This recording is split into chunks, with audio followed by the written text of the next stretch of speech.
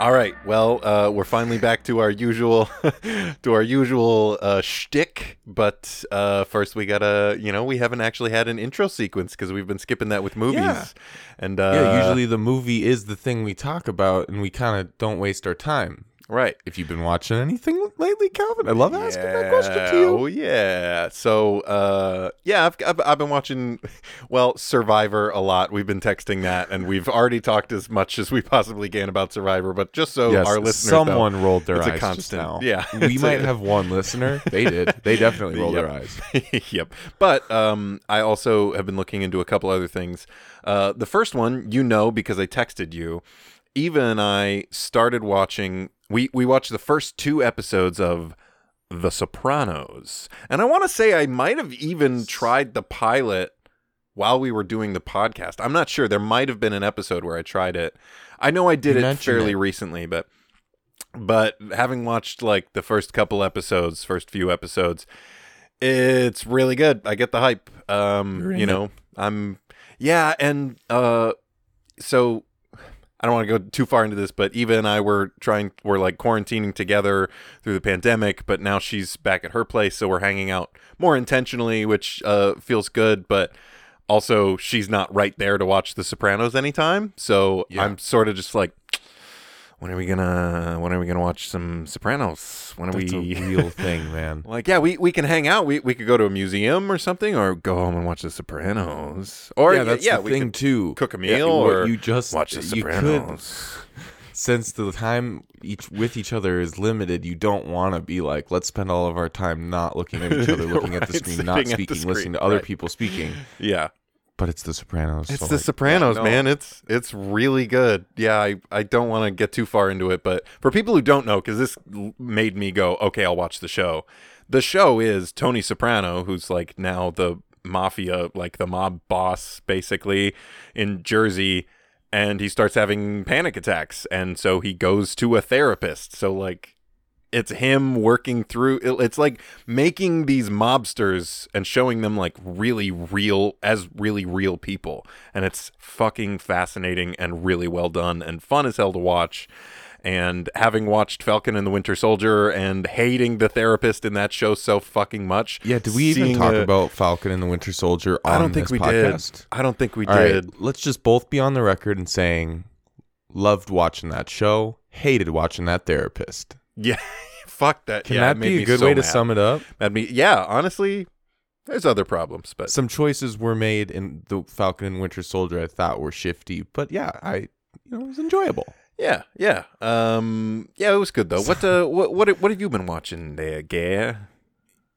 I've been watching a few things. One is something that you've been really wanting me to watch, but I don't want to talk about yet because I haven't watched enough of it to get into it and to tease it. That is Succession. So I have watched the first episode of that. I'm watching the second episode and third episode either tonight or tomorrow night. I'm kind of going to do like 2 episodes at a time, but the first episode gave me a mini panic attack, so I need some time away from it. But it is one of those, it's like a good time or like, one of those kind of movies where it's like a mini panic attack that you like, I can't wait to get back to that. Oh my God. Yeah. I think we're kind of weird in that way. I think I don't know. I think there are people like us out there. Maybe you are a listener. Because this is a successful genre of like, hey, do you want to have a panic attack? Come on in. Right. Yeah. And totally not that is the thing I want to showcase because I think it's exactly what our podcast represents, and that is the movie The Mitchells versus the Machines. Oh yeah, you said it was playing in the other room right now while my dog and girlfriend sleep. Yeah, just like falling asleep to that. I threw it on when I came in here because I was like, that's a good like hour and a half long movie. This might take an hour and a half, and it's entertaining. So if like my dog wakes up, she won't feel all lonely. Abby won't wake up, my girlfriend, so she won't feel lonely. She'll feel listen. Yeah. She just got back from. That's a long story too. Yeah. Anyway, got back from a little. She's vacay. tired. But The Mitchells and the Machines, it's good. So it's okay. Yeah. Anyway, it's very good. Starting with the animation, fucking unreal. It looks cool. The style, everything else. Really funny, really good, really clever. I don't know. There's good. some. It's one of those movies where something I'll say about it is there's some just like choices made that are like, yeah, that's in the real world. That song that's a needle drop, or Right. like that's a joke referencing this very real thing. And I feel like a lot of animated movies are afraid to do that because it usually comes off as like, we're trying to make the kids dance in the theater during the credits. Right, yeah. And you hate it. Yep. Or it's like Shrek, where it's either you hate it or it's iconic to you, depending on what generation I think you're in. We'll see how we feel when we revisit that. Probably that's gotta be a big one. Oh my god. Anyway, to me, the Mitchells versus the Machines nails all of that, and it's like just very, very well established within this like time. It's gonna like live on. I think in 10 years we'll look back and be like, wow, this was like a movie made in 2020. Yeah, sure. Okay. Especially like being a movie, made in a time right now where movies are just like, please just give me a good movie. You know what I mean? Yeah, they're feeling it's a feeling that I have. This one was just like, like that's why Bill and Ted, the third Bill and Ted was so good. Oh yeah, because it was just like so much fun. Thank you. You know, it just so feel good. Thank you for that. I needed that in the movies. You know? Yes, 100%. This has that vibe very hard. I want to talk about one more movie before we get into the meat, the black bean patty of the episode. Talking about more movies. So I was able to go have dinner with my mom in her apartment last night. Yeah, this was last night because we're both vaccinated now. Fuck yeah, what a weird like place that we're in now. For those listening, we're gonna start talking about things because we're vaccinated and it feels good. And oh yeah, hanging with other vaccinated folks is a good feeling too. Yeah. So my mom and I were looking for the right vibe of movie, and we went through a couple options. We were like, we know this would be a good movie, but you two pick movies. Whenever you talk to me about you and your mom deciding what movie to pick, I'm always like, I have no idea where this is going to go. Well, it's kind of an interesting choice because we watched the trailer and it looked like the vibe of the movie was right, even though the subject matter. We watched Bombshell from 2 years ago. Oh, interesting. I didn't see that. Yeah. Didn't that like win makeup? And I don't know what it won. I know it was kind of renowned, like people. It was a contender. Yeah. Charlize Theron, Nicole Kidman, and Margot Robbie play the main characters of a. Am I wrong in saying it's Adam McKay? I don't remember. It's that style though. It is that style where the beginning they're like talking to the camera and they're like, yeah, let me lay this out for you. And it's basically these women who were at Fox News taking down the guy who was running Fox News, not Rupert Murdoch, who owns Fox News, but Roger something. I forget his last name because he doesn't deserve to take up space in my brain because he was a sexual Honestly, that predator. Is it. It is that. Like, I don't give him the space in my brain. Fuck it.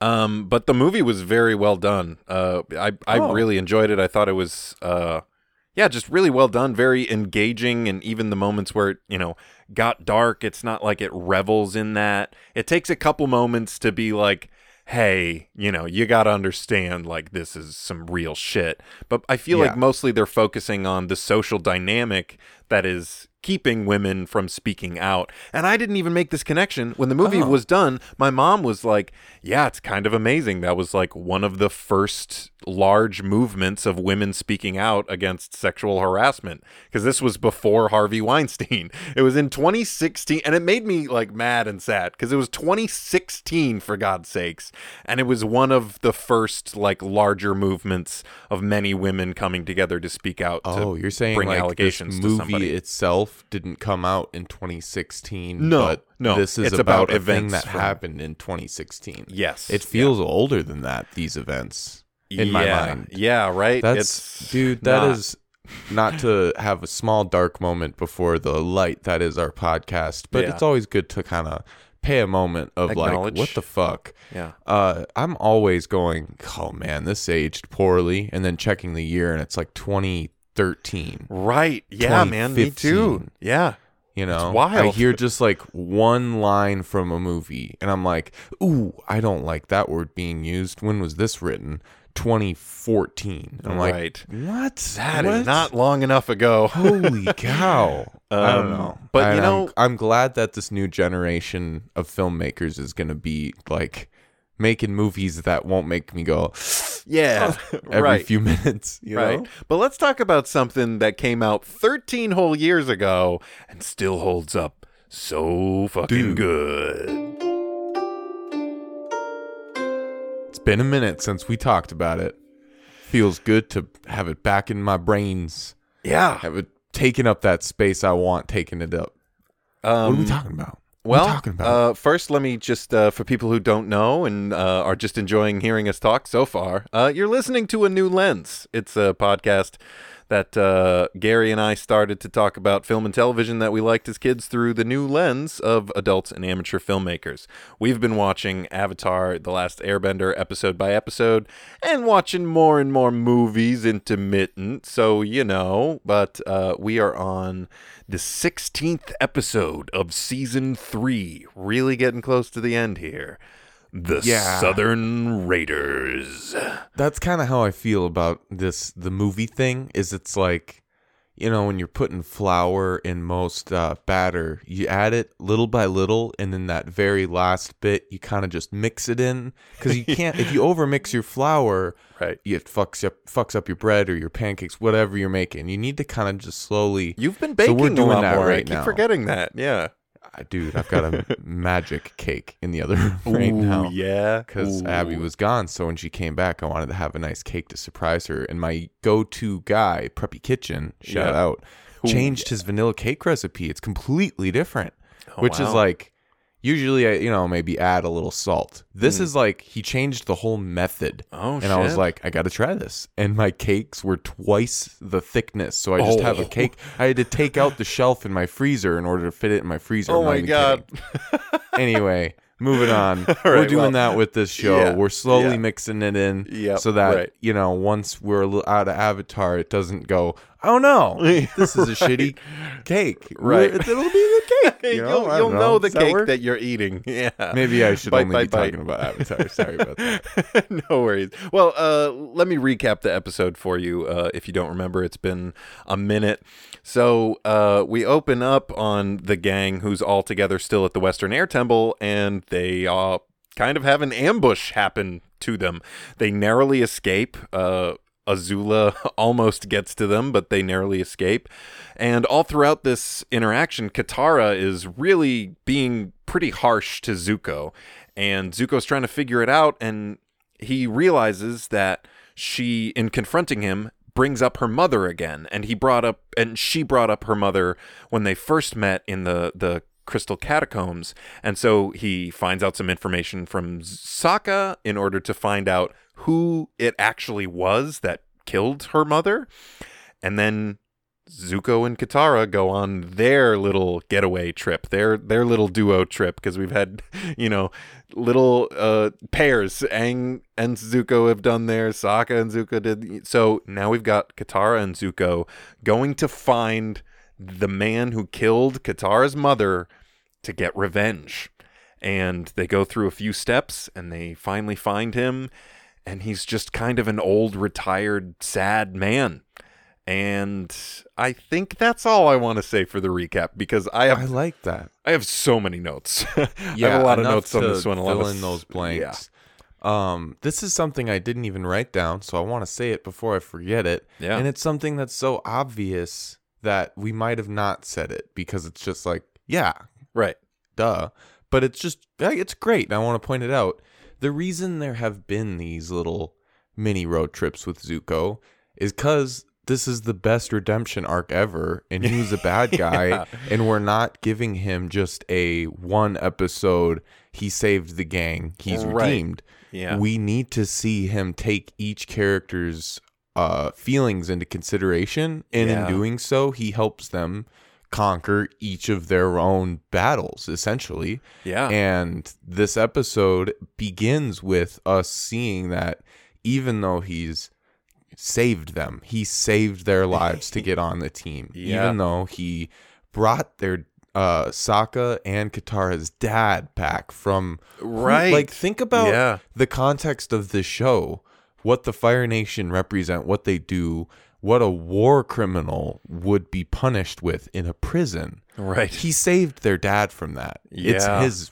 Without him, it wouldn't have happened. And Sokka points that out. He's like, I couldn't have done it without Zuko, basically, you know? Right. And he teaches the Avatar to firebend, which is, you know, the 1/4 of a puzzle piece in saving the world. And Katara's like, fuck you, you know, because it's not petty. And I used to think this was petty. I always used to think that. But now, this episode, I was so glad it started with that, because he needs to make amends to her too. He fucked up the most with her, and that's the first thing we kind of are rejuvenated with. She kind of points that out right away, but it's great that they give us this. It doesn't feel overdone, in my opinion, this time, because it's like, I needed this. Oh, I agree. Like, he needs to mend each individual relationship, but as much as this is for Zuko, I mean, it's obvious because the episode kind of centers around Katara, but this is a lot for Katara too. And as you were talking about, you know, that dynamic and everything, I just thought about a moment in the second episode of The Sopranos where the therapist is like realizing and trying to help Tony Soprano realize that he's got a lot of pent-up aggression about one certain thing that I won't spoil in the show, that he is taking out in other ways, other unhealthy ways. And that's like what this is. Katara has so many you know, so many feelings she hasn't properly dealt with, and she is taking them all out right now on Zuko. So we need to process that. So let's get into the details of how this happens. We got our first shot here. Oh, baby. We've got the Western Air Temple. We've got that morning fog. We've got these little plucks from a goujang that's just... You feel... It's very tranquil. Honestly, like, oh, we're all good. Everything is safe. You are fine. And knowing the title of the episode doesn't feel that way, so you're instantly like, oh, okay, cool. I thought this was going to be like... even like if you'd never seen this, just because they show you previously on, and then they show you a title card before the episode starts, and that is all storytelling. This is a 22-minute long thing. They can't mess around doing something that's not purposeful, so they want to get you ready for something. And the feeling you have right before you hear those notes being plucked is, oh my God, man, we're about to be flying on Appa away from like a war or something.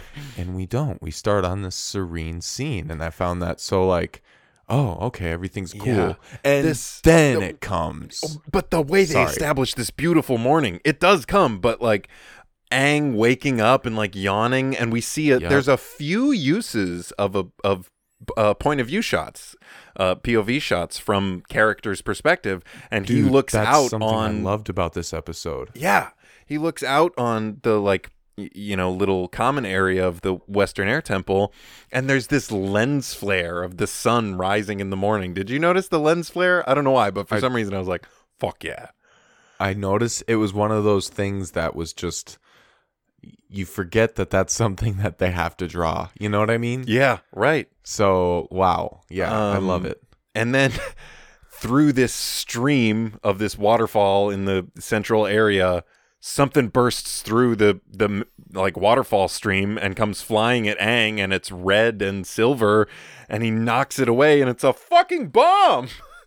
Dude, if he wouldn't have woken up at the right moment. Right. They'd all be fucking dead. Mm-hmm. And then we get a wide shot. That was totally like Roku in the spirit world shaking him awake. Oh, you know? Come on, yeah. Get the fuck awake, Aang. I just said previously on Avatar. Didn't you hear that? Didn't you hear me recap the last episode, Aang? I want Roku to actually narrate every previously on Avatar. Katara got so really pissed off at Zuko. But then we get this wide shot, and these blimps show up, and we've got these massive, you know, Fire Nation blimps that we've been introduced to, and they slowly rise up out of the fog.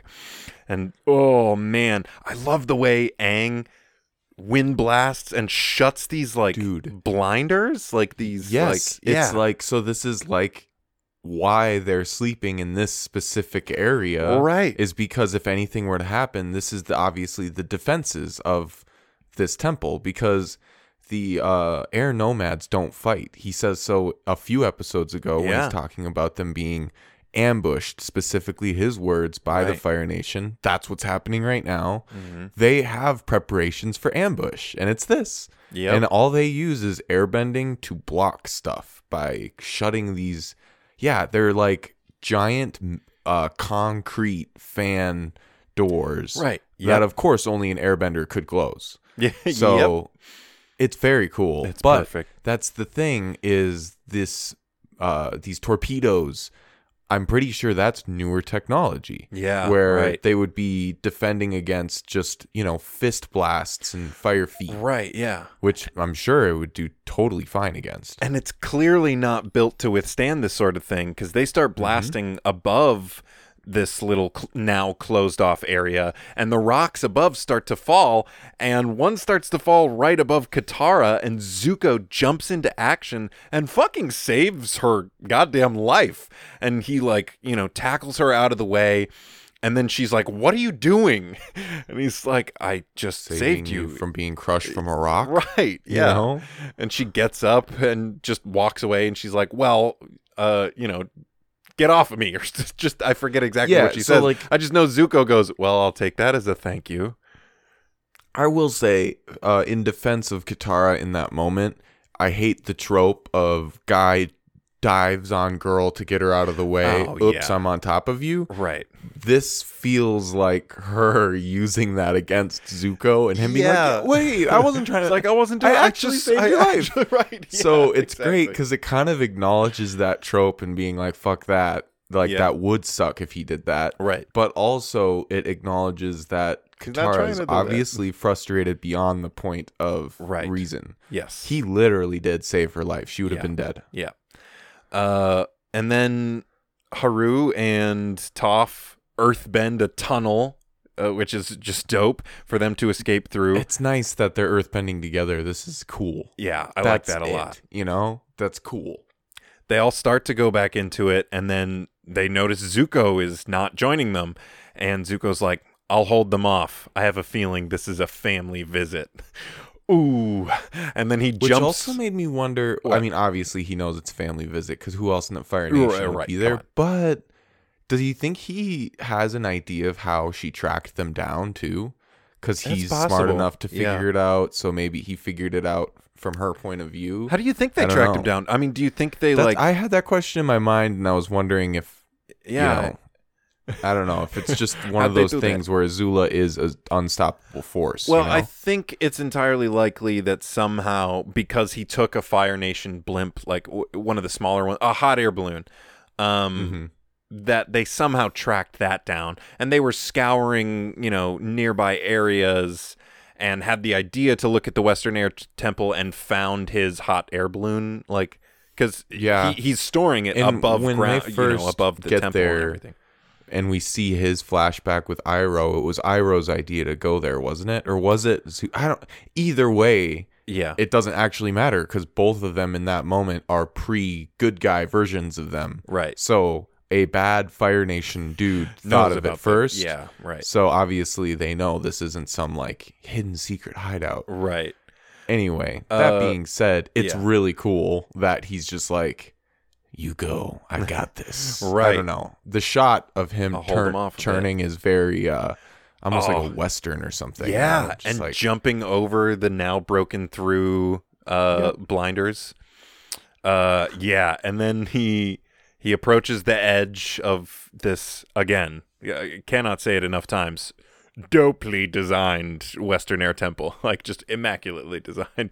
And we get tiny pieces more in every episode. Right. This is more that we're seeing even as it's being destroyed. And right in front of him, standing on the top of one of these blimps, is Azula. Such a cool shot. Yeah. And I forget exactly how they lead up to it. He says, "What are you doing here?" And she says, "Isn't it obvious? I'm celebrating becoming an only child." Dude, Jesus. That line actually fucking gets me. Yeah, me too, and I'm pretty man. sure it did when I was younger too, because I'm like, she's killing him. Yeah, like, this she isn't wants her to kill him. stopping him. Right. I'm here to get you. I'm here to stop you. She's just there to kill him. That's it. Yeah. She's not even there to kill the Avatar. No, You know? yeah, I'm pretty right. sure she is It'd be just a bonus, there to but kill Zuko. Yeah, I think And you're that right. frightens me because she feels like she can. And then she pulls her signature move at this point. She the double foot flips over the like some pole and the double foot. There's blue always a fire pole foot there blast. for her. Yeah, like to be able to flip over. They know. Always her like crew, a railing.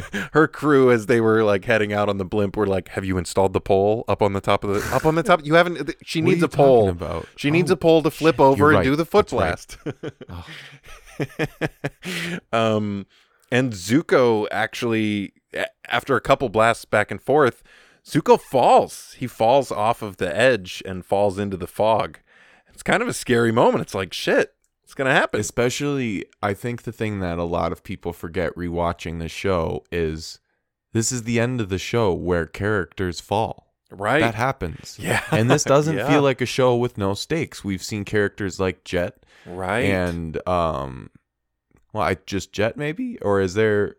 I feel like there have been others that Why like am could I be forgetting implied. like a UA technically? Sure, I mean, yeah. In important moments, we know that characters can be, disposed of if it's going to be extremely poignant.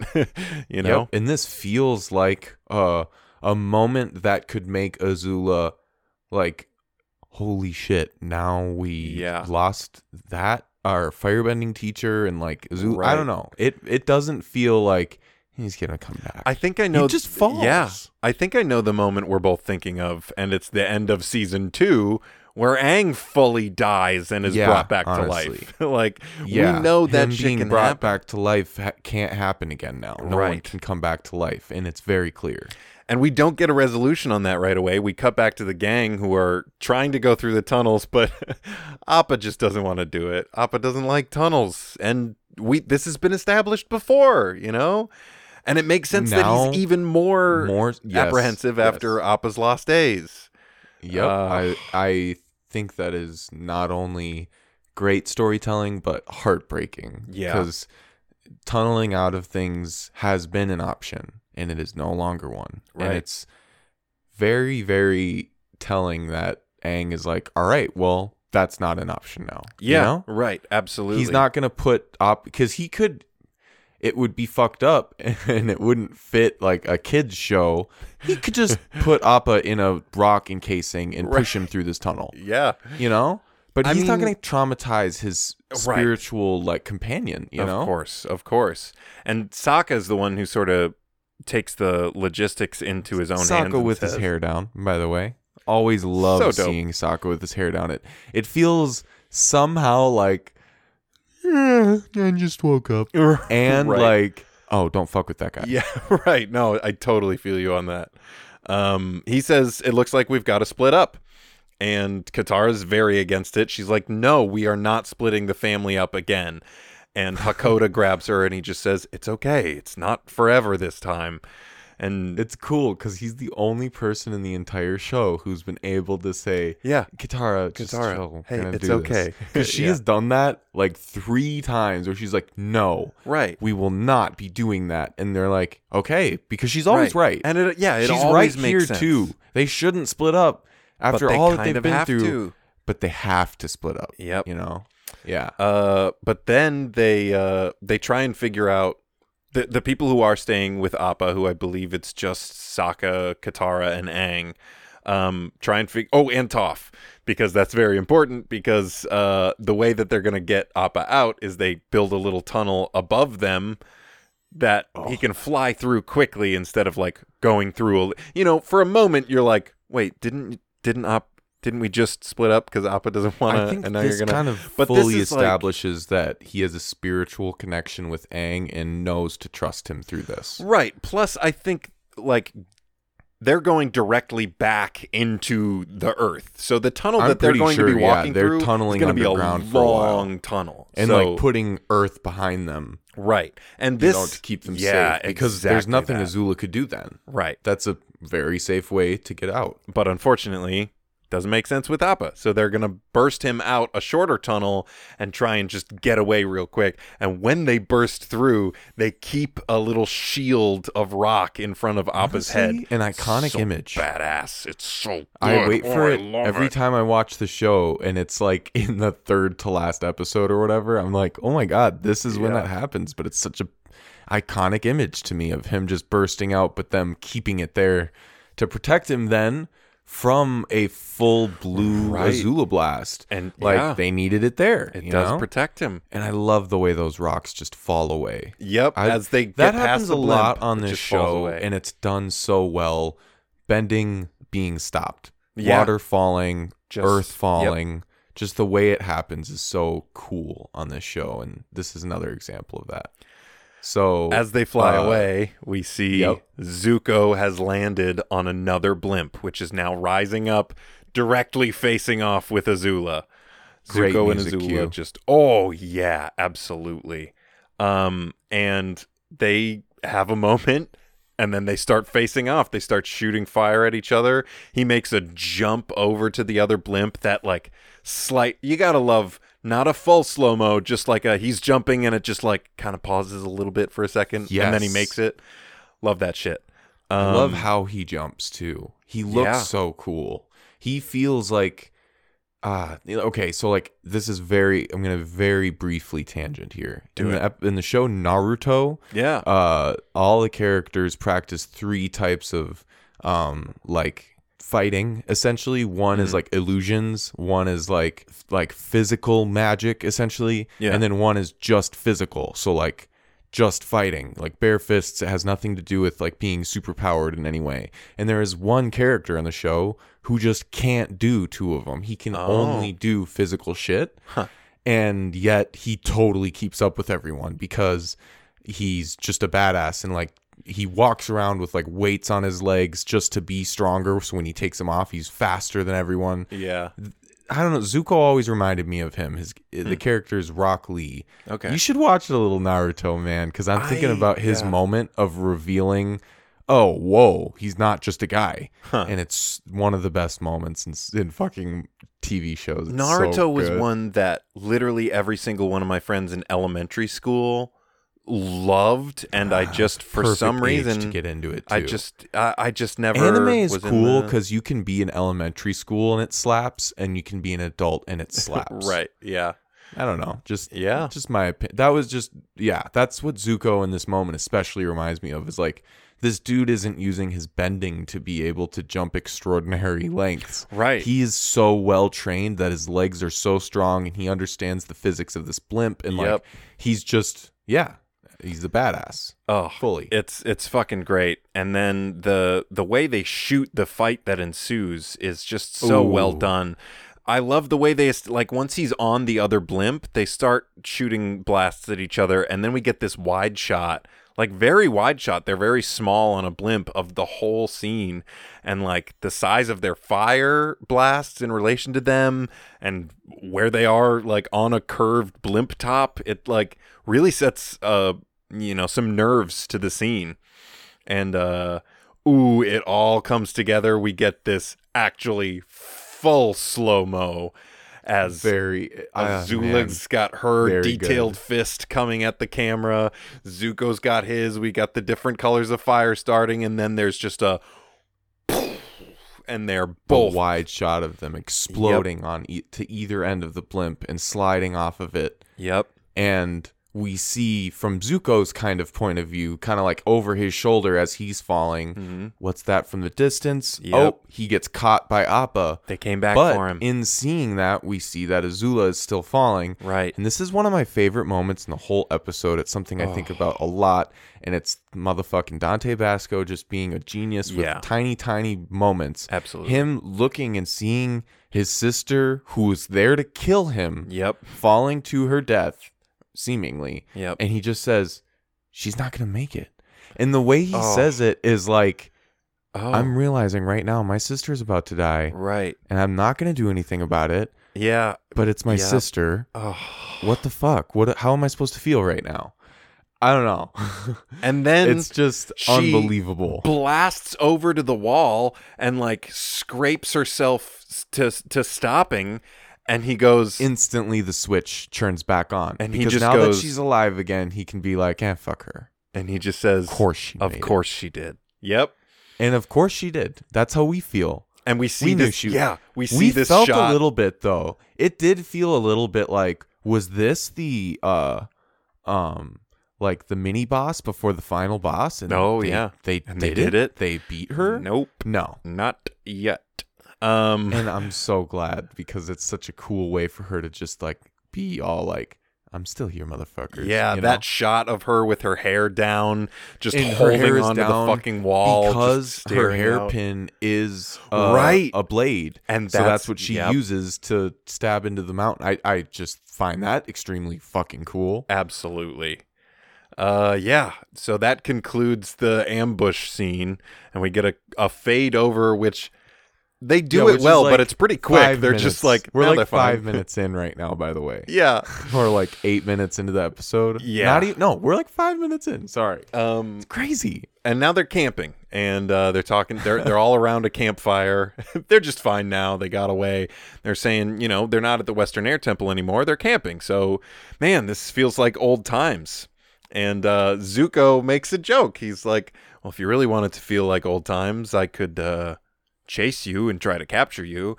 And everybody bursts out laughing except Katara, who quietly to herself just goes, ha ha. Katara is representing the viewer who has not felt his redemption fully complete yet. That's a really good point. I mean? Yeah, that is a good point. I've always hated her in this episode, and this time watching it, after having seen some not great redemption arcs in the last couple years in movies and in TV. I'm like, this is why this needs to happen, because you can't do what he did and just get away with it. I know that sounds so cliche to say, but he is making these jokes assuming he's, it's all good now. Yeah. But there's one person there who, when he's making this joke, it's triggering. Yeah. Right. Yeah. And Sokka even goes so far as to, bring up how they wouldn't have Hakoda if it weren't for him. And you know what? Here's a toast to Zuko. And Zuko's like, well, he's actually, he handles it all right. He's not being like, oh, stop. He's just like, well, I don't really feel like I deserve that. Katara's like, yeah, no kidding. And she gets up and walks away. And I love Sokka just like, what's with her? And then Zuko gets up to go after her and he's like, what's with him? He's like, Sokka a little bit tone deaf sometimes. I love it so much. It's so funny too, his just delivery of that. Yeah. Of anything, let's be real. Jack DeSena, baby. Yep. I love this little scene. I think it's so well done where Zuko catches up to Katara. And she says, and this makes so much sense. Zuko says, what's up? Like, everyone else seems to trust me now, but there's something up here. And she says, everyone else trusts you? Sure. I was the first one to trust you back in the Crystal Catacombs. I told you about my mother, and I trusted you, and you betrayed me. And it's kind of, you feel like, yeah, how would you just get over that? Yep. And he's like, what can I do here? And she's like, well, maybe you could retake over the Earth Kingdom. You could retake over the Earth Kingdom. Or maybe you could bring my mother back. So basically she's saying, you fucking can't. Like, there's nothing you can do. But she gives him a hint saying, I don't think she's expecting what comes at all, but she gives him a clue that leads him to something that he can do. Yeah, an opening. Right. She brings up her mother again. So Zuko tries to go to Sokka to find out. And this is maybe some of the funniest stuff on the show. I don't think we've said that yet. We've said, like, this is some of the best stuff. This is some of the most iconic. This is actually some of the funniest stuff in the show. Yeah. Zuko starts going to Sokka's tent, and Suki is there going to Sokka's tent. She's like, oh, sorry, must be wrong tent. And he's like, are you Zuko also not reading the room at all. Oh, yes, do you need to talk to Sokka too? She's like, nope, not me. No, no, why would I? No, and walks away. And then Zuko just shrugs that right off and heads right into the tent. And there's Sokka on his belly with his legs up and a rose in his mouth. And I love Zuko's face as he sees him just becomes this like rectangle of like, oh God. Yeah. And then Sokka realizing it is like, well, hello. Oh. Hi, Zuko. So this is like they were about to fuck. Oh, come on. I think that's so funny. Yeah. This is just the way it's set up is just like they were at least right, gonna mac parents, for a good little while. If you're you watching, this is gonna be funny to you. Right. Here you go. Yeah. Although it was funny to me as a kid too, just the imagery of Sokka with his hair down. Yeah. He's like twiddling his toes. Right. Oh my God. But Zuko does get some information out of him. He talks and he says, tell me about your mother. Because Katara has brought this up a couple times. I'm not sure exactly what's going on, but it seems like, a hint. And Sokka, Jack Decina again, instantly flipping from his cartoon like, oh, Suki and I were about to make out, to it's not a day I like to remember. Oh, I just got goosebumps thinking about it. Ooh. Me too. You really nailed the thank you. seriousness of the tone. And it's I am that's a something that this actor. episode does really well is it feels longer than it is in a good way because of how much tone shifting there is. Yeah. It's like they couldn't do that quick. Right. And they do. Yeah. And we get our first iteration of this flashback, which I love what they do later on, but right now it's this just feels to me like what we've kind of pictured in our head already. Right. You know what I mean by that? Yeah, totally. We see Sokka come up over a little snow hill and get hit with a snowball, and he looks over and little Katara has hit him with a snowball and she's laughing. And then we see something that's been so well established throughout this show, the black snow, the soot. And we know this is the raid, and I love the shot of little Sokka running to go like fight, like he is running to go join, and just all the adults just passing him by and him looking up at them. Was that as effective for you as it was for me? Dude, yes. It's not a shot of him being told to go home. It's just being shown why he can't do this. Simple as that. Yeah, and he says they were all outnumbered, but somehow they managed to pull it off, and we see these waterbenders, or not benders, because there's no benders left, just water tribe soldiers fending them off and succeeding. And it's a bit triumphant, but he says, we were all celebrating because I didn't know what had happened yet. And didn't know that we'd lost my mother. And Zuko says, can you remember anything about what the ships looked like, what the lead ship looked like? And he actually does, because I'm sure that day is burned into his memory. And he says, there was a flag with sea ravens. And Zuko goes, I know exactly who that is. That is the Southern Raiders. And so he knows, Zuko now has the information he needs, and he thanks Sokka and goes out. And Zuko's not like 5 steps from the tent. So funny to me. When Sokka peeks his head out and just goes, Suki! You nailed the way he whispers it too. Just like yell whispers it. And ring, ring. And Zuko just looks right at him. And he's like, oh, are you trying to be secretive? Because it's pretty obvious. Just like looks at him. Then we cut to Zuko waiting outside of Katara's tent. Katara comes out of her tent. She wakes up, and Zuko is clearly like nodding off, and he's jarred awake by her coming out of her tent. And she dismisses him, and he's like, I waited here all night for you. I know who killed your mother. And that's what a good commercial break moment. She's just like, yeah. I always, a little bit of me wonders if during the commercial break she was like, why didn't you wake me up? Right? Yeah. Hey, what the fuck? We could have left 4 hours You were ago. just waiting all night. I was asleep. Yeah. Like, obviously. What did you think I was going to get up, come out to like take a shit? And you were going to be like, I know who killed your mom, while I was like taking a shit. You know what I mean? I guess so, yeah. No offense to his methods, because I think it shows a devotion to gaining your trust back, and that's why it works. Right. But yeah, I always think like if she was gonna come out in the middle of the night, it would have been to like take a piss or something, right. Well, anyway, this I just can't get over that. It seems to work, and Katara comes back to the group and she says, I need to borrow Appa. She's basically demanding it. And Aang jokes with her. He's like, oh, what? Is it time for your field trip with Zuko? She just says, yes. It's like, oh. Love it. Okay.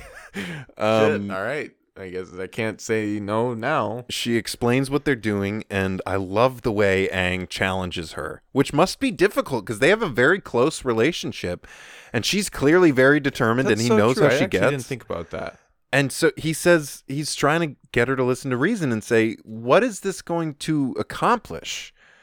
And she's not really hearing him.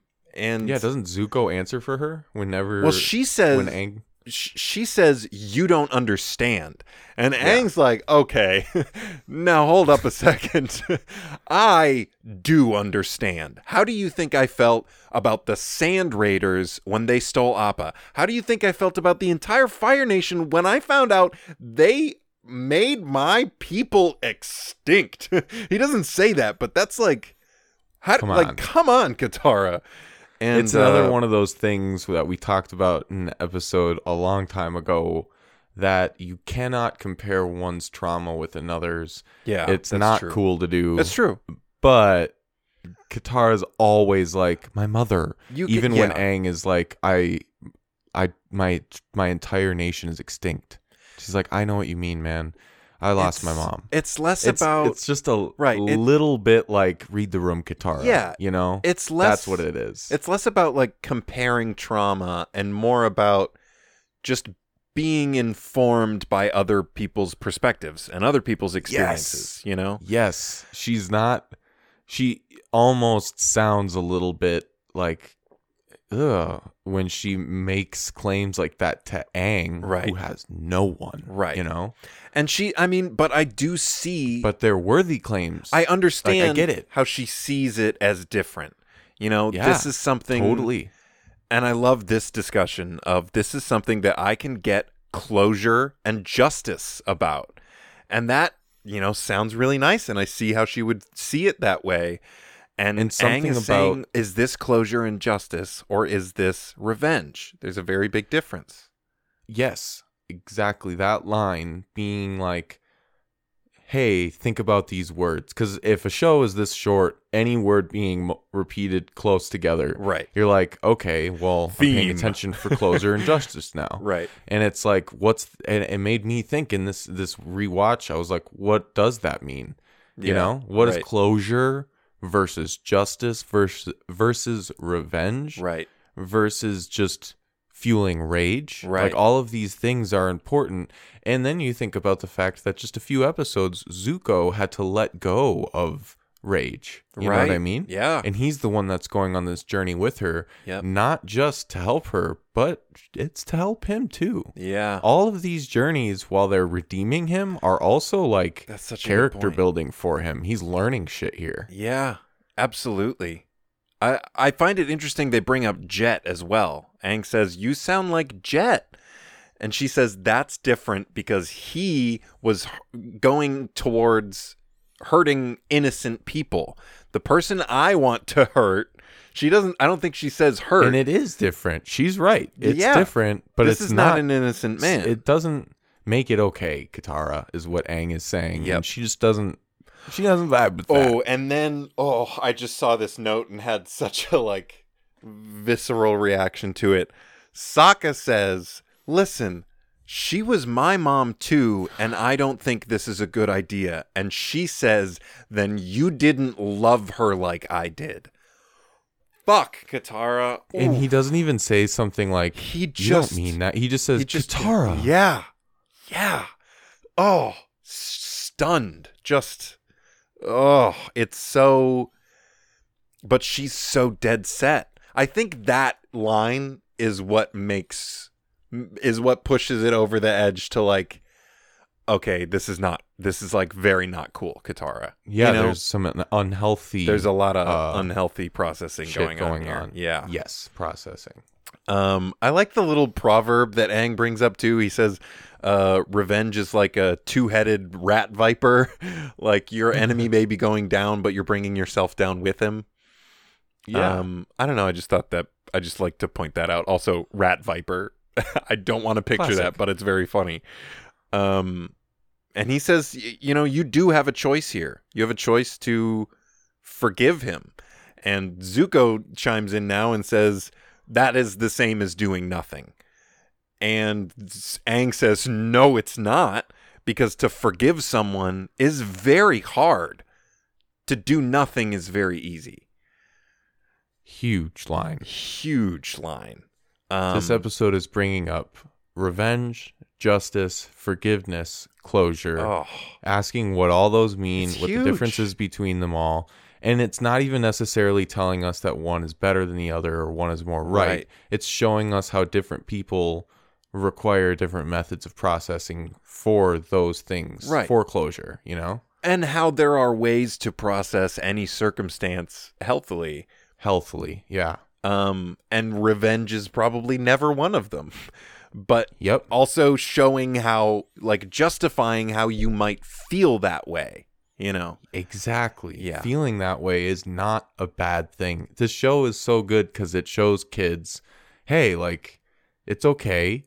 And here we'll show you why it's okay. And we'll show you why it's bad. Yeah. And it's all going to be really cool. Right. Because here we go, stealth scene. Yeah. Fuck yeah. Katara and Zuko put on their, like, stealth outfits. Like they unlocked a new video game outfit that was like, I love it so much. And they start going to Appa, and Sokka and Aang were clearly like waiting up to see if they would do that, and they did. And Aang is like, so you were just gonna take Appa, huh? And she's like, yeah, yeah, straight up, I was. And he says, well, that's okay, because I forgive you. That give you any ideas? The weakest attempt. Weak. I know. Yeah. Weak. But, you know, he's just trying. He's just throwing shit at the wall. It's very Aang. But come on, man. And he says, he actually supports her a bit. He says, listen, I know this is something that you need to face. I just hope when the moment comes, you don't choose revenge. And see, I think that's a very key thing. What? That is held then in her heart. Yeah. He doesn't say, I hope you choose to forgive him. Right. He says, I hope you don't choose revenge. That's actually, I don't think she realized that was an option. That's something that we'll come back to at the end of the episode that I really want to talk about. But I love Zuko's I think Zuko's a little bit just like, he likes the field trips because a little bit, he kind of rolls his eyes at Aang and he's like, okay, guru, goody, goody. Which is interesting because if he got the same like lesson from his uncle at this point, well, that's true though, because only his uncle is someone who would be able to say this to him and he'd be receptive to it, because he hasn't, you know, he's still in the process of changing and redeeming himself and trying to be more open to the world. And this shows honestly, that, you know, the way he responds to like a tiny kid. Yeah, right. He's younger than him. We forget about that. Kid. But he just is a little kid giving us all this advice. I'm sure it's so easy to be like, shut up. Right. You're a little bald kid. And then they fly off and Sokka turns to him. And it's such a sweet moment followed by one of the funniest moments of the episode. Sokka's like, you know, you're actually really, really wise for a kid. And Aang goes, oh, thanks. He's like, yeah, usually it's pretty annoying, but right now I'm just impressed. He's like, okay, thanks. And then he goes, hey, can I borrow Momo for a week? Why do you need to borrow Momo? And he just, I like to think he just misses hockey. Right. So now we've got. You might as well start up a bump bump bum bump bump bump bump 100%. And I'm very happy about it. They even say like we've got to be quiet or stealthy, right? Or they're going like to this comm tower to find out where they are. And Katara's like, "All right, we're gonna bust in," and Zuko's like, "No, no one can spot us, or else they'll let the Southern Raiders know we know where they are." It's just like, I don't know. It's very spy movie. Which we're not saying, but like it fits with the themes of this whole season. Shit, man, I didn't even think about that. You're so right. Homages to all like different fucking that is so genres true. Of film. That's so cool, this is man. A Mission Impossible movie for a second. Yeah. Damn, I didn't even think about that. And this is also a revenge thriller. Right, yeah. This episode. They're fitting in a lot of homages, and it all works, and none of it is like you don't watch this and you go, okay, it's a Mission Impossible thing. But you watch, but when you think about it in that way, you're like, oh yeah, that totally is like a... it's so great. I love the way they get in there. They're at like an opposing shore. Katara makes this ice platform and they jump on and just immediately, and she just rides this wave and makes the wave larger so they can jump up onto it. And then suddenly they're in I guess they have ventilation systems or else it's like some sort of room that has a little window into another room. They're vents, right? They're like wooden vents, I guess. Ventilation system. Hey, you smell bad when you go on sea for a while. That's true. And some dope bending from Katara. You can see that she is just like innovating. She is like, it's like another limb. Whatever needs to happen, I am going to get it done. I will find a way to do it. And she sees an opportunity. This person is writing with ink dipped in a pen dipped in ink, and she bends the ink to spill onto the page. The person just kind of goes, "Oh shit," walks out. Yeah, it's not. What that's so cool too is she does it so subtly that this person believes they knocked it over. Right? Yeah. Well, they go down. They find the map. They see Whaletail Island. That's where the Southern Raiders are posted right now. Cool, because when they first brought that island up, I was like, that's not a real place. Right. You know what I mean? Now we're going there. We're going there, yeah. Yep. Because that was supposedly where they were holding Appa. That's how we heard it before, and that's like, that must be fake. Yeah, no, that's a very good point. And then we cut to them on Appa again, traveling again, and the sun, I think, is rising. Yeah, because it was night. And Katara has not slept. Not at all. And you can see that same sort of animation, but they use it in different ways. Just the like gray oval under the eyes. Dude, this is such an interesting moment for me as a viewer. Whenever I see that animation, I feel tired. Yeah. And in this moment, I'm feeling tired. Yep. And then Zuko says, "You're going to want to save your strength." And she goes, "I've got all the strength I'm going to need." Or I have plenty of strength. Yeah. Yeah. Instantly as a viewer, I'm not tired anymore. Isn't that crazy how that... Yep. Just her reading that line and how she reads it makes me go, oh, she's not even fucking tired. Right. I don't know. Sometimes a movie can pull that off where they can be like, I've stayed up for 4 days waiting for this moment. Right. And you're like, I don't feel like you're tired, and I buy it. Yep. And this is when we get her perspective of the flashback of that day. We have the same, which is not the point of view I've been imagining this whole time. No. This is what I've been wanting to see. Right. You know what I mean? Yep. And not in a sick way. No. I'm just curious what the fuck happened. Show me that mom death. No, we see this establishing shot of little Sokka and little Katara in this, main area again, and the soot falling down, and then we see the splitting of them running in different ways, but we follow Katara this time. And this time we see little Katara running and the adults running, but they're all running the other way. She's running further into the town to go find her mom. And she comes into their home, and there's already a raider there, a Fire Nation soldier there, standing over her mother.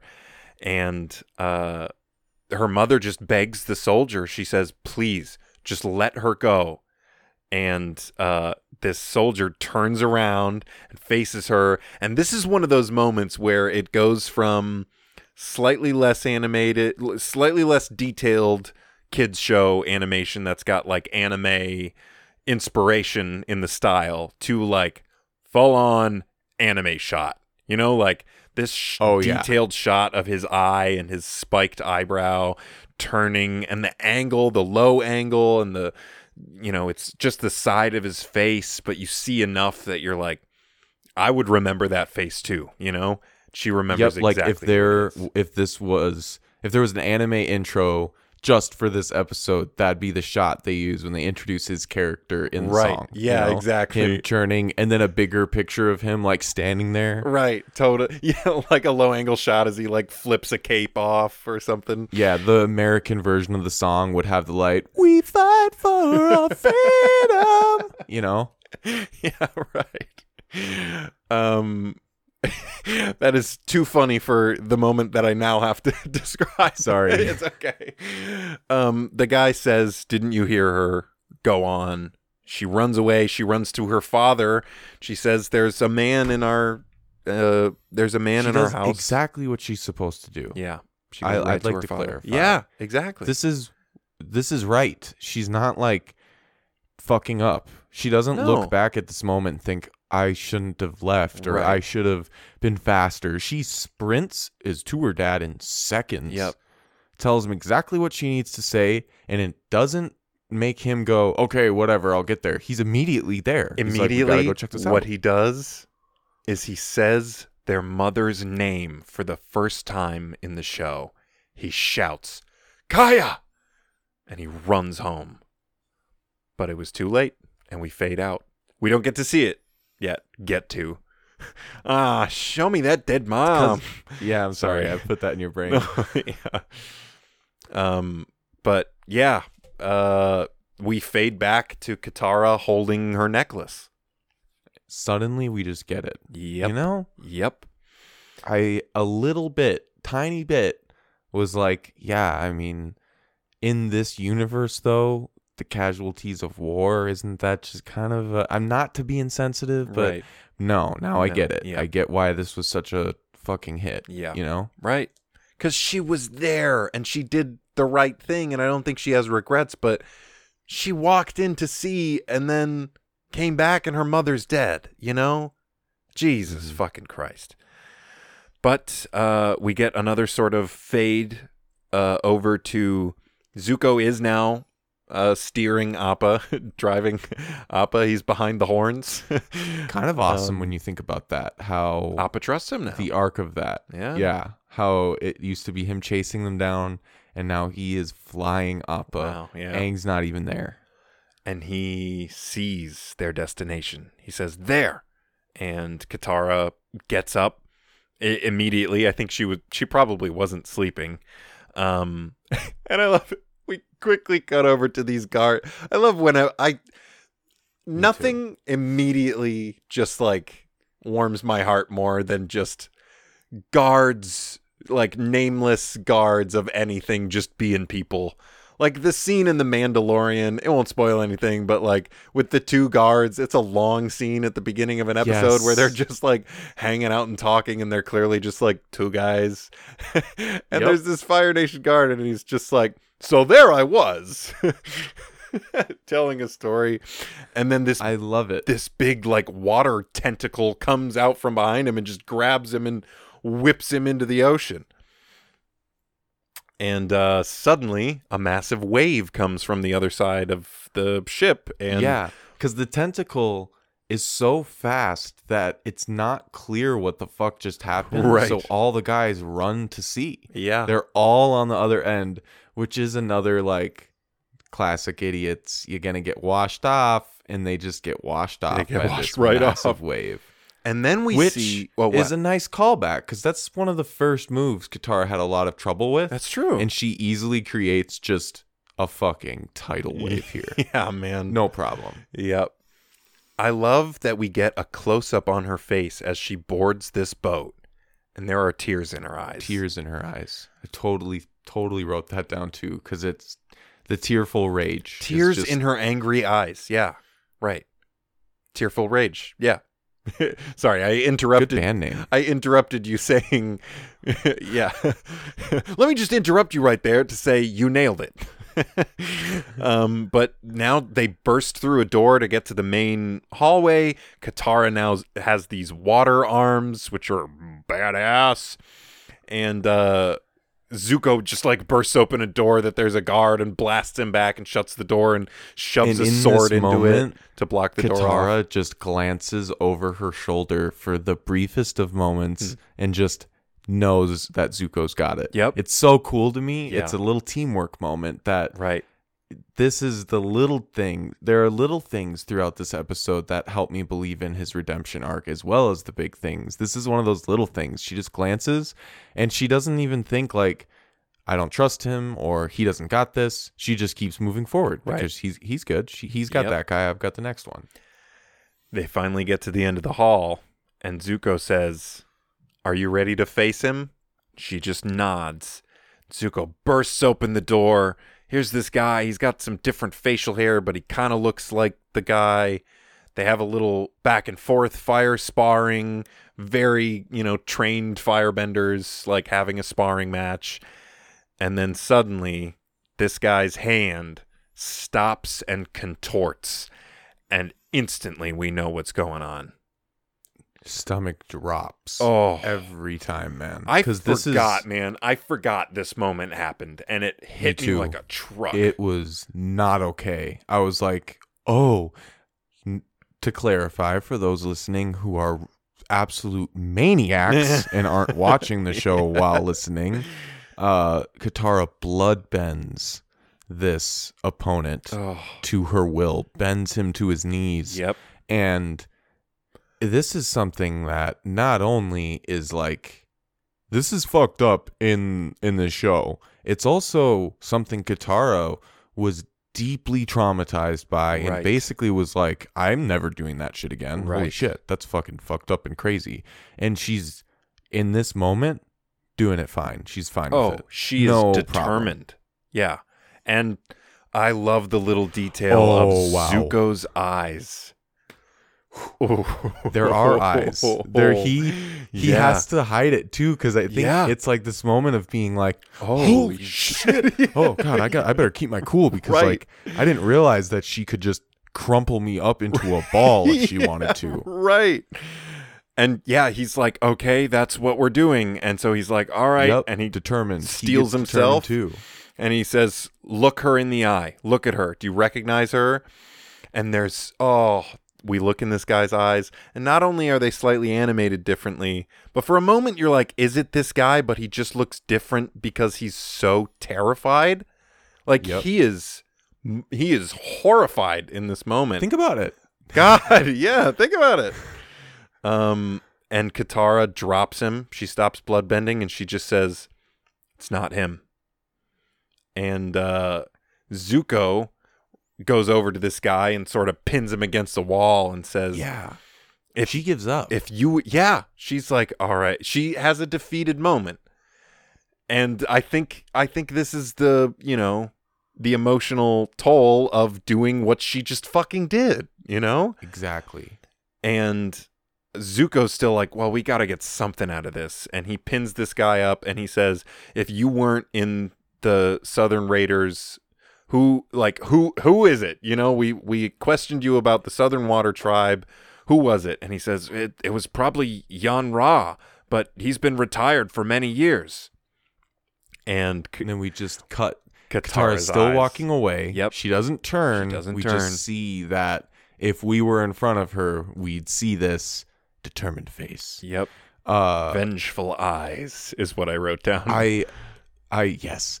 I really like this moment too because it's simple. Of course it is. It's a kid's show, so it has to be. It's something I remind myself when they show us like a character do something smart. It doesn't need to be like, incalculable by me smart. Right. It needs to be smart within the context of the show. Yeah. This move by Zuko is showing us exactly how he's been successful in tracing the Avatar across the world. Right. He's the one who will go, okay, well, we didn't get anything from him. well, I'm going to pin him up with my swords and ask him some questions. Yep. You know what I mean? Yep. And it's like in this moment, him being that guy is helpful instead of very harmful. Right. Right. I love the juxtaposition of thank you, Kronzer, our high school English teacher, for teaching us that word, because ever since I've just been like, ooh, and sure, I used it for a while to just be like, oh, I know a big word, but it's also perfect word for what it means.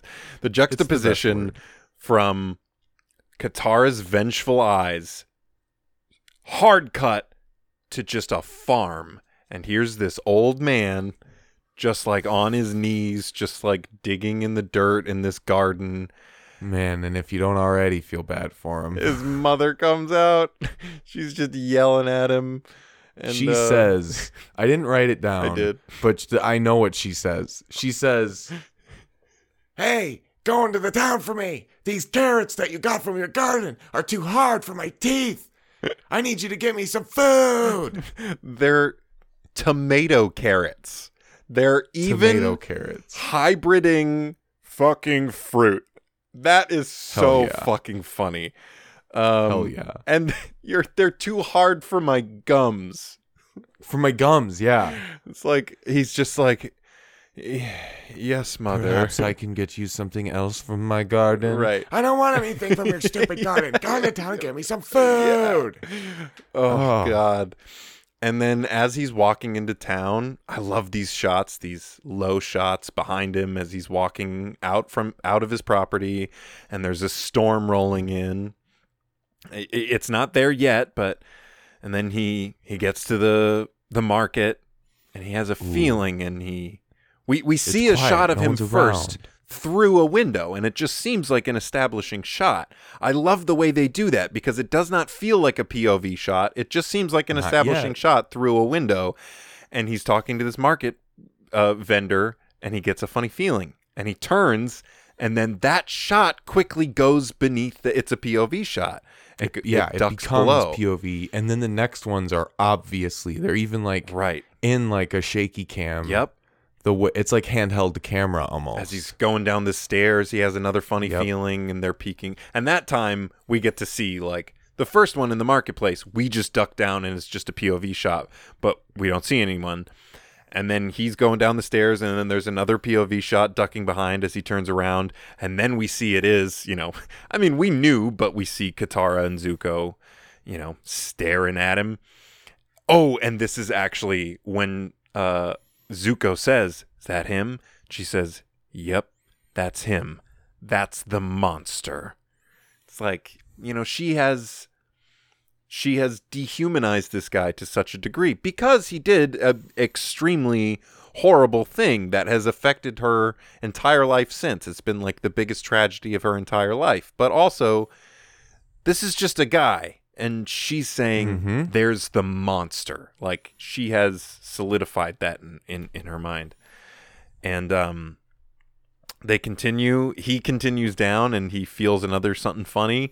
And he turns around, and he feels like he's been being followed for a little while. And so he blasts a tree, and it blasts on fire. No one sneaks up on me without getting burned. Yep. And then it starts to rain, and he turns around, and Zuko's there, and he grabs him and throws him down, and he says, we weren't behind the bush. I wouldn't try firebending again. And then Katara walks up. Instantly, this guy goes into the please take anything you want mode. Oh, yeah. Because he is just like an old man now. And Katara walks up and says, do you remember me? And he says, no. Like, I don't know. What the fuck? And she says, you better remember. You remember like your life depends on it. And she doesn't say it, but the next sentence is, because it fucking does. Yeah. Yeah. Oh, man. And then he says, oh, yes, you're that water tribe girl. Oh, in this sick-ass transition, we get Katara's furious eyes, and then a lightning crack, and this sort of negative effect We're seeing him remember white and black, and now we get his perspective. Like, we didn't think that I didn't think that we were going to get that. And it's his I did not. perspective. I forgot to. I really did. I forgot this was even a thing. And as soon as it happened, I was like, oh yeah. Oh, yeah. Yep. And he's questioning her, which I think we got just a quick, who is it? We don't know why he's there at all. But I think in And Katara's now flashback, we're we figuring it heard like a quick sentence of like, who is it? And that's all we heard. That's it. And now he's saying, who is it? You will tell me. Who is the waterbender?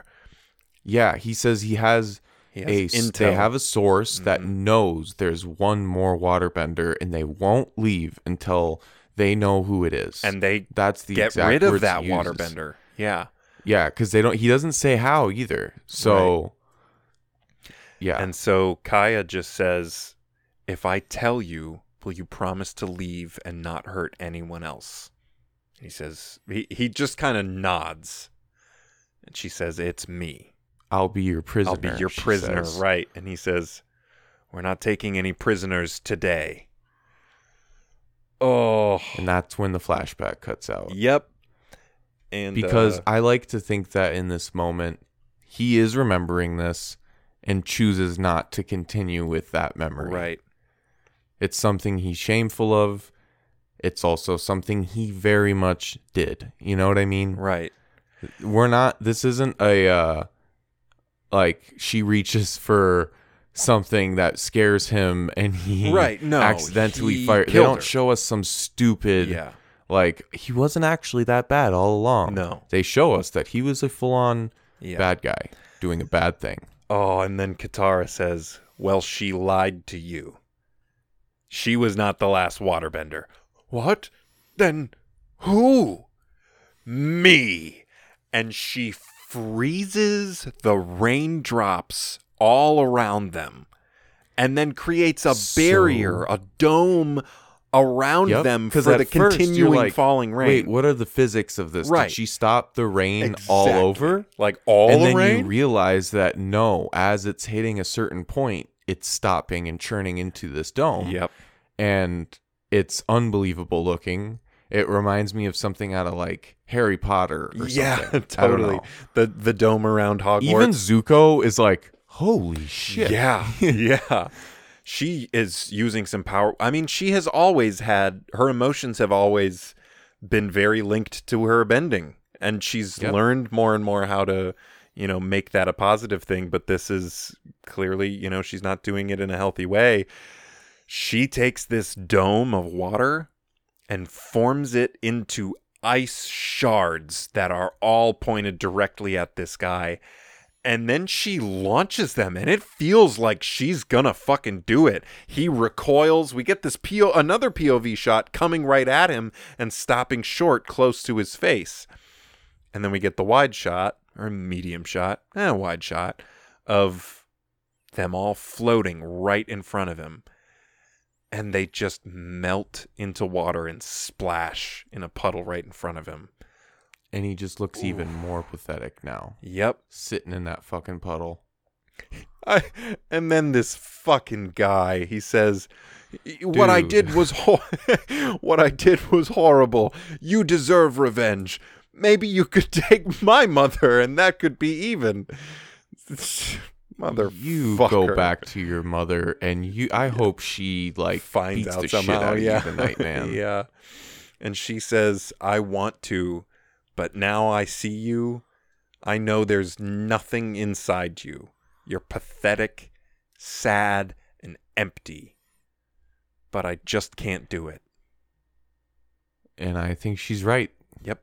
This is just a moment where the show is not afraid to tell us that some people in the world are sad, pathetic, and empty, and it can cause them to do horrible things. Wow. Yeah. Yeah. And because as a kid, you don't understand that it's not just like there are bad guys. Right. Yeah. But that's like what most shows lead you to believe, and most movies and books is like, some people are born and they believe in the power of evil instead of the power of good. Right. And I think this show is one of the first things I ever watched that made me realize that it's emptiness, loneliness, pathetic, sadness. It's just like this dude, and I'm not I'm not sympathizing. No. I'm saying that him as an empty husk of a man is why he allowed, the evil in. Yeah. I want to shout out the actor who pulls this off too, because he does a really good job. It's a really good performance of a sad, shameless dude who, even when he's facing this, willing he's to throw his mom on the chopping block. Exactly. Well, the actor's name is Tim Dang. Tim Dang. I shouldn't do that. He's probably gotten that a million times in his life. Sorry, not that he's going to hear this. Sorry, Tim Dang. But although if your name was Tim Dang, maybe you'd be like, I hope people do this. Yeah, right. He's done a bunch of stuff. He's been in a lot of different stuff. Largely, he's done a bunch of TV appearances, but a lot of really notable video game voices. That's always really cool to me. Yeah. Because a video game voice is just as hard to pull off, like, believing as a TV show voice. Right. You should, if you, Calvin, and you listeners get a little free time, this isn't a specific thing to look up. Just look around at bad video game voice acting. Oh, are you talking about Nakey Jakey's video? Actually, I just recently Nakey watched Jakey that. Actually, it's really funny. Yeah, Nakey Jakey, bad video Great game YouTuber. voice acting is Great very YouTuber. funny. Wow, where is he at? Make another video, Jakey. Yeah, he takes his time, but he they're always so worth it. So worth it. But yeah, Ghost of Tsushima, and a bunch of different World of Warcraft, the original and a bunch of different ones, the Uncharted games like GoldenEye. He's done a bunch of stuff. Wow. Cool. So, he's doing all right. Yeah, he's doing all right. The mom actually he doesn't need to. We passed by it, so I wasn't gonna bring it up, but now I want to. Bonnie McNeil plays his mom. She has Why do I know that name? 6 credits. I don't know because she hasn't done very much at all. It sounds like a person that I know. You know what I mean? I'm like, who is that? But she appeared on a few episodes. She was on an episode of Seinfeld, on an episode of Beverly Hills 90210, on an episode of fucking X-Files, between 97 and 98. All of those in 97 to 98. And then just not a whole lot else. I don't know. Who knows? I wonder what the deal is. It's curious. But we're almost done here, so let's wrap up the episode. We get back to, we don't see the whole journey back. We just cut to Katara on some dock. Doesn't matter. They came across some dock. She's sitting at the end of it, sort of lapping the water with the very tip of her foot, and it's sunset, and Aang approaches her and he says, I heard what you did, or what you didn't do, rather. Didn't do. Yeah. Yeah. And I'm proud of you. And she says, I'm still trying to figure out whether or not I was too weak to do it or strong enough not to. Which is such a deep fucking sentiment. Yeah, and it's not like, here's a lesson. It's like, yeah, there's no answer there. Yeah. It's her pondering it is the lesson. Here is a lesson, though, right after. And he says, well, I'm glad you were able to forgive him. And she says, no, I will never forgive him. But I think I can forgive you, Zuko. And just, this is the moment I said earlier in the episode that I wanted to come back to, because here we've got, these ideas of closure and justice and forgiveness or revenge and that sort of thing. And sometimes you don't have to get revenge or fully forgive someone. I think forgiveness is a healthy thing, but I think in this circumstance, it makes sense that she says, no, I am not going to forgive this man for murdering my mother. But I'm not going to continue to carry it around with me in the same way that I have. And I'm not going to allow it to continue to ruin my relationships like I have. Yes. And that, especially for the time, as we were talking about in the very beginning of this episode, the show is old and doesn't feel old. Mm-hmm. This is another example of that. You watch this episode and you think, this was made when it was made at the same time as shows, essentially shows and movies redeeming characters who are war criminals and stuff. Right. That is so common, and it's just like a trope. Yeah. The redeemed character arc. And this show this episode is doing two things. It's redeeming Zuko completely. Right.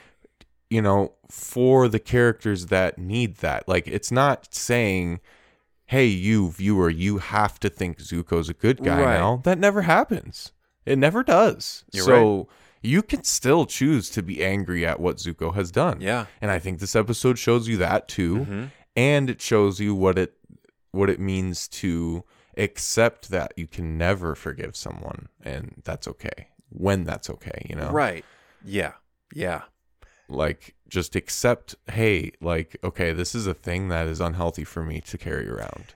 Simple as that. And still, even though she's saying, I'll never forgive him, I think it's Zuko talking to Aang, and Aang says, well, that's good. Violence is never the answer, which is good to recognize. No matter what you do, resorting to violence is never going to help the issue. It's just not. But then Zuko says, well, then I have a question for you. What are you going to do when you face my father? Uh-oh. What an ending to such a episode not about that. Yeah, right. I was like, whoa, I forgot that he asks him that. Oh my God. It's just something so out of left field too, because you think like, well, obviously Zuko fucking hates his dad, so he's not going to give a fuck about Aang training to fight him and kill him. Right. But in this moment, there's like, in his voice, this sense of like, so like, maybe you won't kill my dad, right? Well, you know what I mean? But also just like, if you think that, what are you going to fucking do?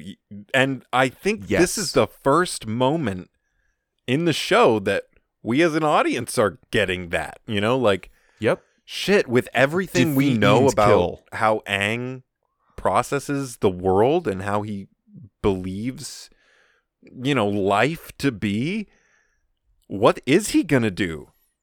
Yep. What has defeated meant in this show in the past? Yeah. Kill. Right. You have to kill this guy. You have to defeat the Fire Lord, but it's always been like, you have to defeat him. You have to beat him. But like, yep, he's a maniac. He's not just going to like get beaten up in a fight and be like, all right, I'll let go of my hold on the entire world. Like, that's been generations a standing. Yeah. Well, what a fucking zoom out to end the episode on. Like, we've had this really good character building moment and a good storyline, and now it's like, oh yeah, he's got to fucking save the world soon. Like, we're still on that course, I don't know that we've actually explicitly said this yet on the show, but it looks like when you're scrolling through Netflix, there are only 2 episodes left. Right. When in fact, there are 5, because we are going to take care of the final 4-part episode in 4 parts, because we don't want to not do it justice. We're not going to upload a 6-hour episode on the last 4. Or a 1-hour episode on 4 hours of content, or whatever it is, 2 hours of content. So, we're get ready when that episode comes up. If you want to be with us, just watch one episode as they come out. I know that's really hard to do though, so like maybe just watch all 4 times. Yeah, hey, actually that's an idea right there. But that's coming up. But first, to finish off this episode, we got to talk about a kid moment of the week. I actually have a bunch. What first jumps to mind? Yeah, go for it. Obviously, is Zuko or Sokka in his little robe. Yep. It feels a little bit like the opposite of a kid moment of the week, though, doesn't it? That's interesting. Yeah, that's true. Do you know what I mean by that? Yeah. Like, it's kind of like a older kid moment of the week. I get that. Which actually is not the point of kid moment of the week. Yeah, I get that. I'm. What do you got? You got some? I mean, I definitely put a big old K symbol next to that moment. But I think you're right. Actually, I think that's sort of like a little for the adults. But they are cartoony faces. But well, I wrote down. I like the what's with her, what's with him, just like Sokka completely out of the loop. And then I like it's okay. You were gonna steal Appa, but it's okay. I forgive you. That give you any ideas? Just like that reminds me of Sokka being like, "So can I borrow Momo?" Oh yeah, actually, Why? that's another one I have written down, and that might be it for me. Connected to the more a big kid moment, but feeling less like a big kid moment and more like a kid moment. Him poking his head out less than a second after Zuko leaves. Yeah. Suki. Yeah. I don't know. I'm kind of stuck between multiple of these. I mean, Roses is so iconic, that moment, but I think it might be Can I Borrow Momo? Just because he goes, "Can I borrow Momo?" And he's like, "For what?" He just goes, "I don't know."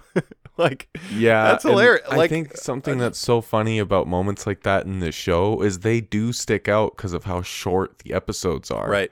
You give a moment 10 seconds to marinate like that. Yeah. It's like, what? All right. It might be, I don't think we actually officially said this, but Calvin and I are both a little sleepy right now. Oh, yeah. So it might be our sleepy states deciding. But I think okay. that is our kid moment of the week. What do you think? I agree. Kid moment goes to Can I Borrow Momo? Awesome. Man, what a fucking episode. So much in this one. So glad that we're back to talking about this. Excited to close the show out. I know we've kind of been putting it off, and also, we had a little break because stuff got complicated and hard. But I'm excited to finish it off. I hope you, the listener, are also very excited. If you want to make sure you're notified when the episodes get released and everything, you can follow us on social media. Facebook, Instagram, Twitter, those are all at New Lens Pod. And you can also go to legendary4.com where all these episodes are uploaded, as well as all of the episodes of our other podcast, our actual play Dungeons & Dragons podcast, Legendary 4 Adventures. Space vampires. Thank you, Gary. I did not thank you the last time. I noticed episode. And I didn't say anything because I didn't want to be like, just kind of float. You didn't thank me. Hey, I'm working hard here on my space vampires voice. But you can find all those episodes, all these episodes, legendary4.com. Also, any streaming anywhere that you find podcasts. Please let your friends know about this podcast too. Friends who like Avatar or friends who just like movies, because we're going to be doing mostly just movies when Avatar's done, but that's at least friends born in the 90s, friends born in the late 80s, friends born in the early 2000s. There's going to be stuff for all of them. Stuff for all those people. Even maybe some late 70s kids. Who knows? Because we might talk about some earlier Calvin ones. And I were largely affected in our childhoods by our parents and older siblings, and it makes us basically multiple generations of movie watchers. Oh yeah. Well, thank you again to Safina Sago for our podcast art. Still looking dope. I mean, it hasn't changed at all, so I don't know why I keep saying still, but looks good. Because some art does age. Yeah, that's true. Sometimes you're like the our original podcast art was a very basic Photoshop I made, right. And it aged like milk. What age is milk? Yeah, milk. There you go. I always forget what the one bad thing is. What's the one that doesn't? I was gonna say well? cheese, and even cheese ages better. Yeah. Like, what the fuck? Aged like a shoe. Yeah, aged like a shoe. I like a good. I don't know why. I like a good broken in shoe. Anyway, check out that. If you have money to donate to the Black Lives Matter movement. There's links in the description. We're gonna continue. I think that's just gonna, that's just part of our show now, is like trying to push you to support that, please. Because if there's one thing that you should be doing right now, like socially in the world, it's probably that. And if there's something I don't foresee just stopping, it's the need for that. Yeah, unfortunately. And even if we do feel a need, like, oh, hey, still, it's going to be necessary. Still important. That's not going to stop. But that's going to be it for this episode. Thank you for listening. Apparently, you've listened all the way to the very end, even through our shticky stuff. But, we try and mix it up a little bit and have conversation. Anyway, I don't know. I'm tired. Gary said it earlier. We're doing a later one tonight. So thank you for listening to us sleepily talk about this incredible episode. Thank you for listening. We appreciate you so much. I'm Calvin. And And I'm Gary. This has been A New Lens.